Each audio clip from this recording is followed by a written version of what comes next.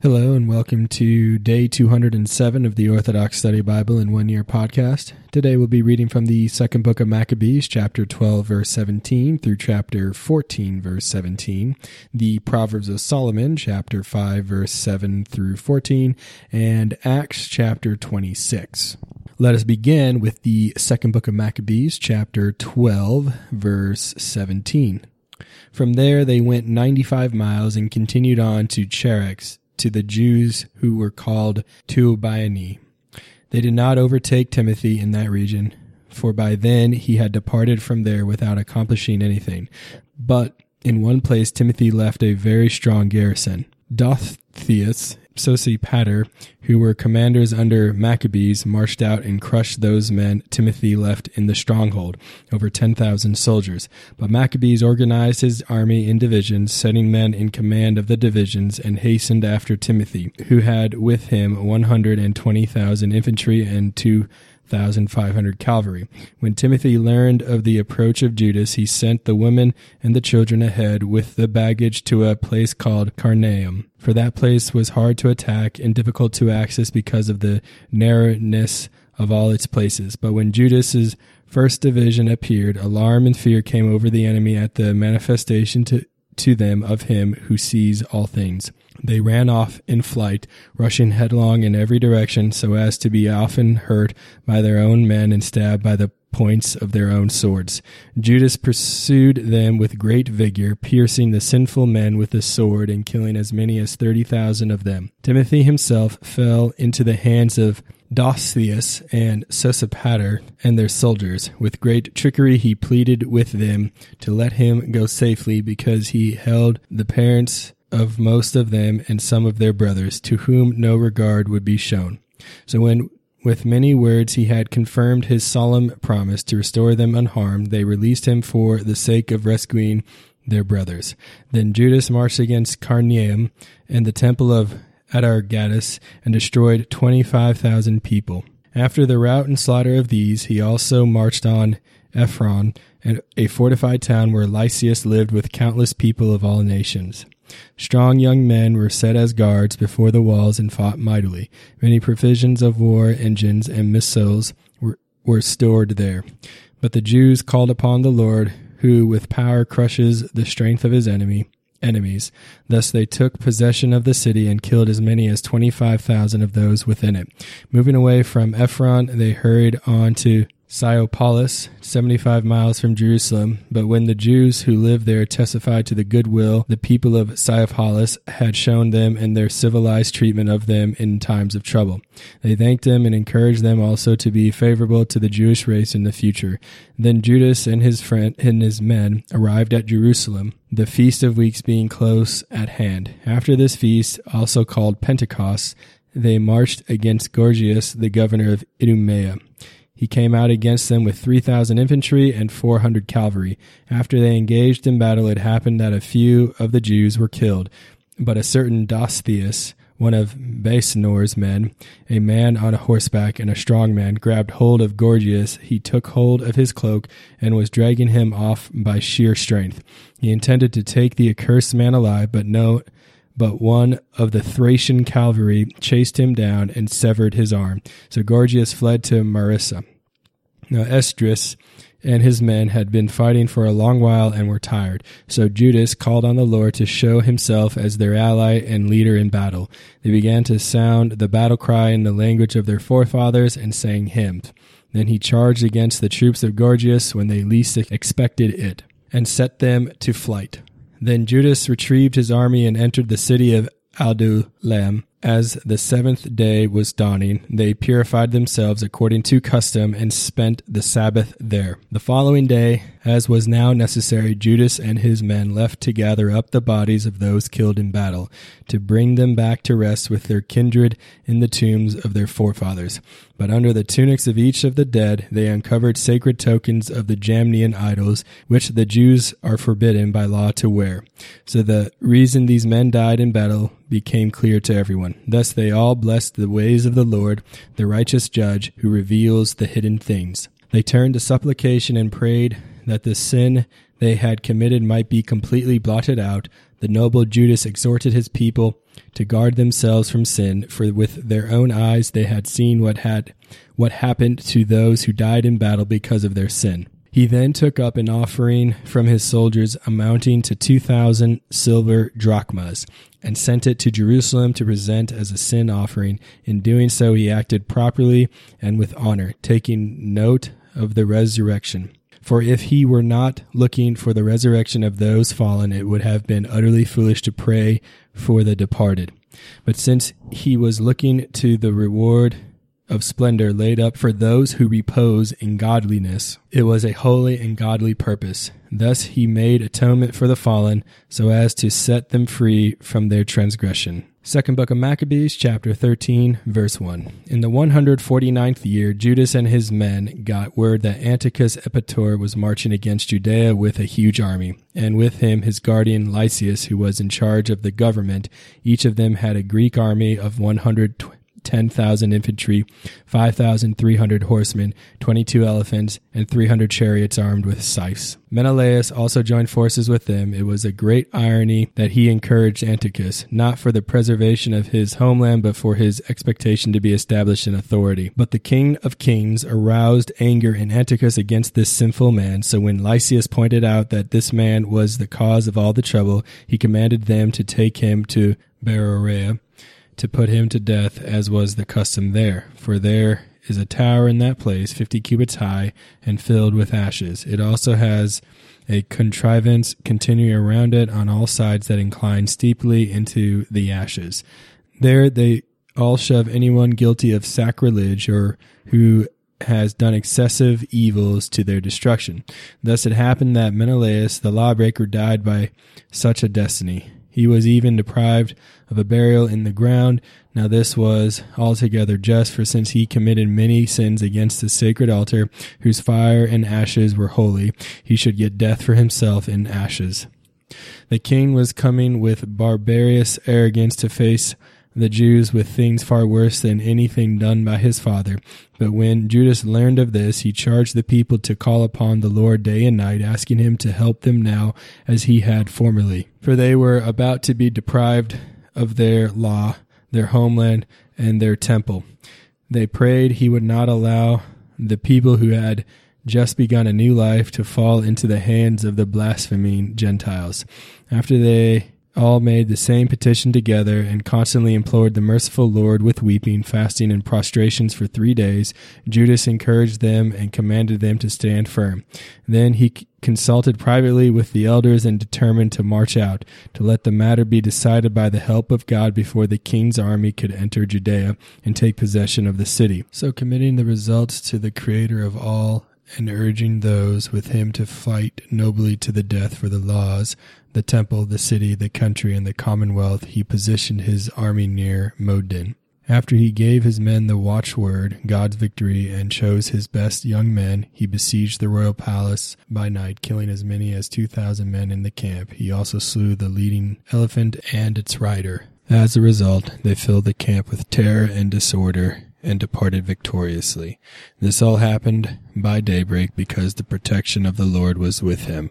Thus the king tasted the courage of the Jews and plotted a strategy against their positions. He marched against Beth Zur, a stronghold of the Jews, but he was turned back. He attacked again, but was beaten.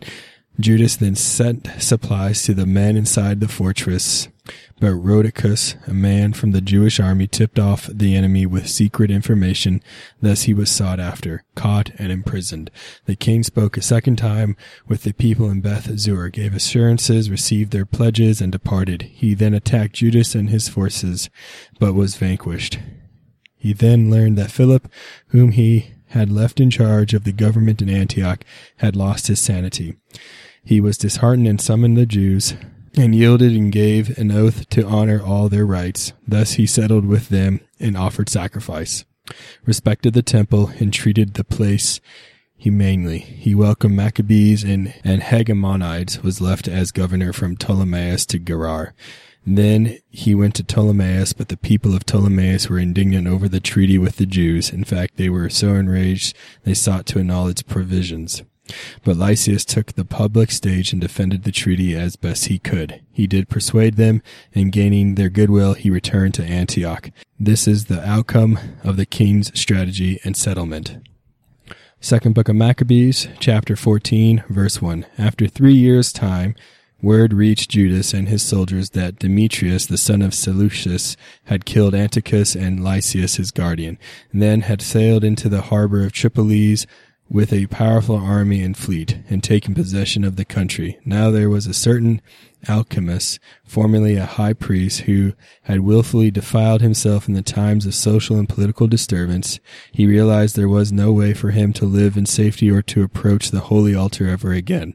So he went to King Demetrius sometime in the 151st year, and presented him a crown of gold and a palm branch, as well as some of the customary olive branches from the temple. During that day he remained peaceful, but he seized an opportunity in his own stupidity when he was invited by Demetrius to a session of the council and was questioned about the disposition and intentions of the Jews. Thus he said to the council, "Those of the Jews who are called Hasidians, whose leader is Judas Maccabees, are maintaining war and stirring up rebellion, and will not allow the kingdom to attain stability.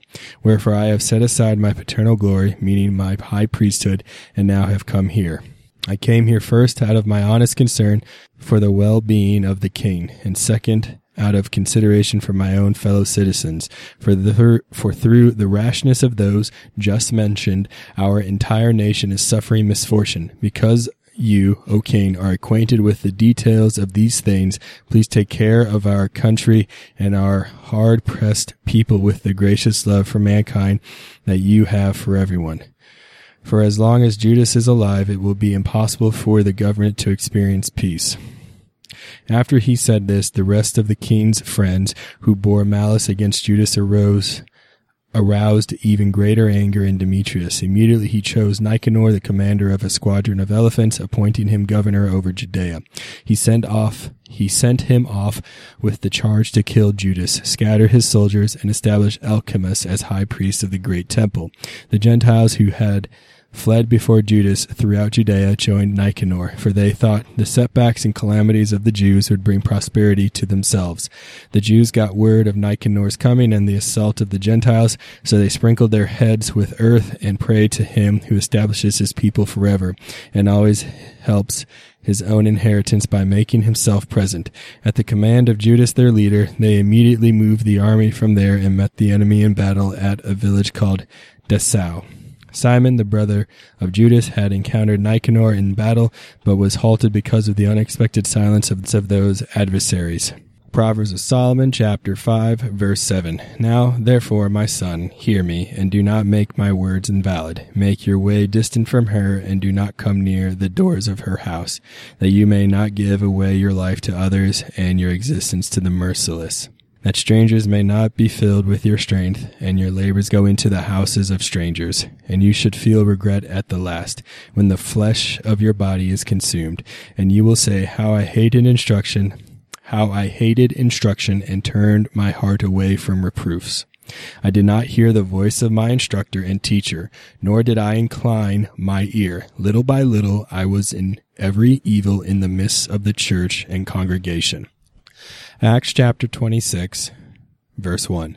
Then Agrippa said to Paul, "You are permitted to speak for yourself." So Paul stretched out his hand and answered for himself, "I think myself happy, King Agrippa, because today I shall answer for myself before you concerning all the things of which I am accused by the Jews, especially because you are expert in all customs and questions which have to do with the Jews. Therefore I beg you to hear me patiently. My manner of life from my youth, which was spent from the beginning among my own nation at Jerusalem, all the Jews know.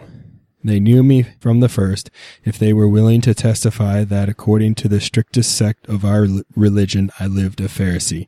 And now I stand and am judged for the hope of the promise made by God to our fathers, To this promise our 12 tribes, earnestly serving God night and day, hope to attain for this hope's sake. King Agrippa, I am accused by the Jews. Why should it be thought incredible by you that God raises the dead? Indeed, I myself thought I must do many things contrary to the name of Jesus of Nazareth. This I also did in Jerusalem, and many of the saints I shut up in prison, having received authority from the chief priests, and when they were put to death, I cast my vote against them. And I punished them often in every synagogue, and compelled them to blasphemy. And being exceedingly enraged against them, I persecuted them even to foreign cities. While thus occupied, as I journeyed to Damascus with authority and commission from the chief priests, at midday, O Cain, along the road I saw a light from heaven, brighter than the sun, shining around me and those who journeyed with me. And when we all had fallen to the ground, I heard a voice speaking to me and saying in the Hebrew language, Saul, Saul, why are you persecuting me? It is hard for you to kick against the goads. So I said, Who are you, Lord? And he said, I am Jesus, whom you are persecuting. But rise and stand on your feet, for I have appeared to you for this purpose, to make you a minister and a witness both of the things which you have seen and of the things which I will yet reveal to you. I will deliver you from the Jewish people as well as from the Gentiles, to whom I now send you, to open their eyes in order to turn them from darkness to light and from the power of Satan to God, that they may receive forgiveness of sins and an inheritance among those who are sanctified by faith in me. Therefore, King Agrippa, I was not disobedient to the heavenly vision, but declared first to those in Damascus and in Jerusalem, and throughout all the region of Judea, and then to the Gentiles, that they should repent, turn to God, and do works befitting repentance. For these reasons the Jews seized me in the temple and tried to kill me. Therefore, having obtained help from God, to this day I stand, witnessing both to small and great, saying no other things than those which the prophets and Moses said would come, that the Christ would suffer, that he would be the first to rise from the dead, and would proclaim light to the Jewish people and to the Gentiles. Now as he thus made his defense, Festus said with a loud voice, Paul, you are beside yourself. Much learning is driving you mad. But he said, I am not mad, most noble Festus, but speak the words of truth and reason. For the king, before whom I also speak freely, knows these things, for I am convinced that none of these things escapes his attention. Since this thing was not done in a corner, King Agrippa, do you believe the prophets? I know that you do believe. Then Agrippa said to Paul, You almost persuade me to become a Christian. And Paul said, I would to God that not only you, but also all who hear me today might become both almost and altogether such as I am, except for these chains. When he had said these things, the king stood up, as well as the governor and Bernice, and those who sat with them.